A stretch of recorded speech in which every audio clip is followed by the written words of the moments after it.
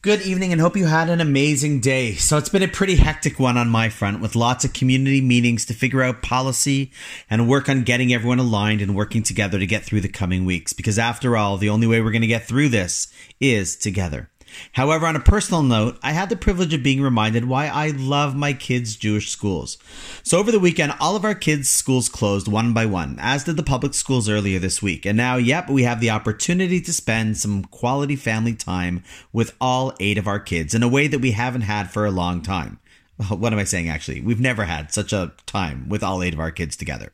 But what I wanted to share with everyone is a beautiful letter that accompanied one of the school's announcements, with so much focus on describing to the parents how they must take the necessary precautions to close down for the safety of the community. One of my daughter's schools followed with an additional beautiful letter to the girls, and I'd love to share it with you.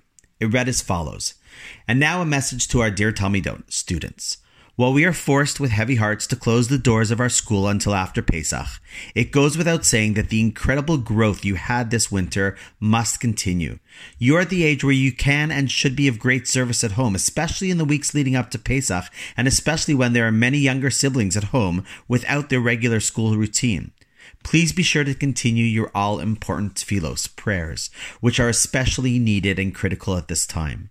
You'll have more time than usual to fulfill the tremendous mitzvah of kibbud av va'em, of honoring your parents, and you have the skills to learn through the Haggadah beforehand so that your Pesach Seder will be even more meaningful than ever. It is a difficult time, but it presents unique opportunities for growth.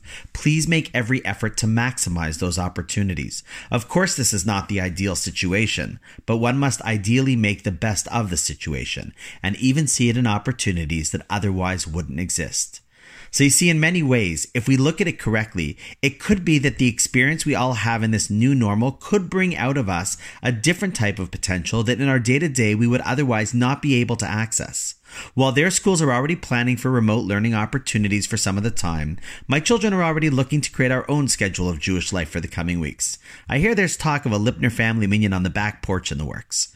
Please God, everyone should make it through this period okay.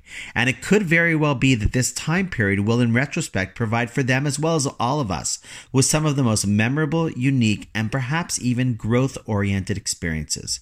And with that, I'm off to create a family daily schedule. Have a wonderful night, and I'll see you tomorrow.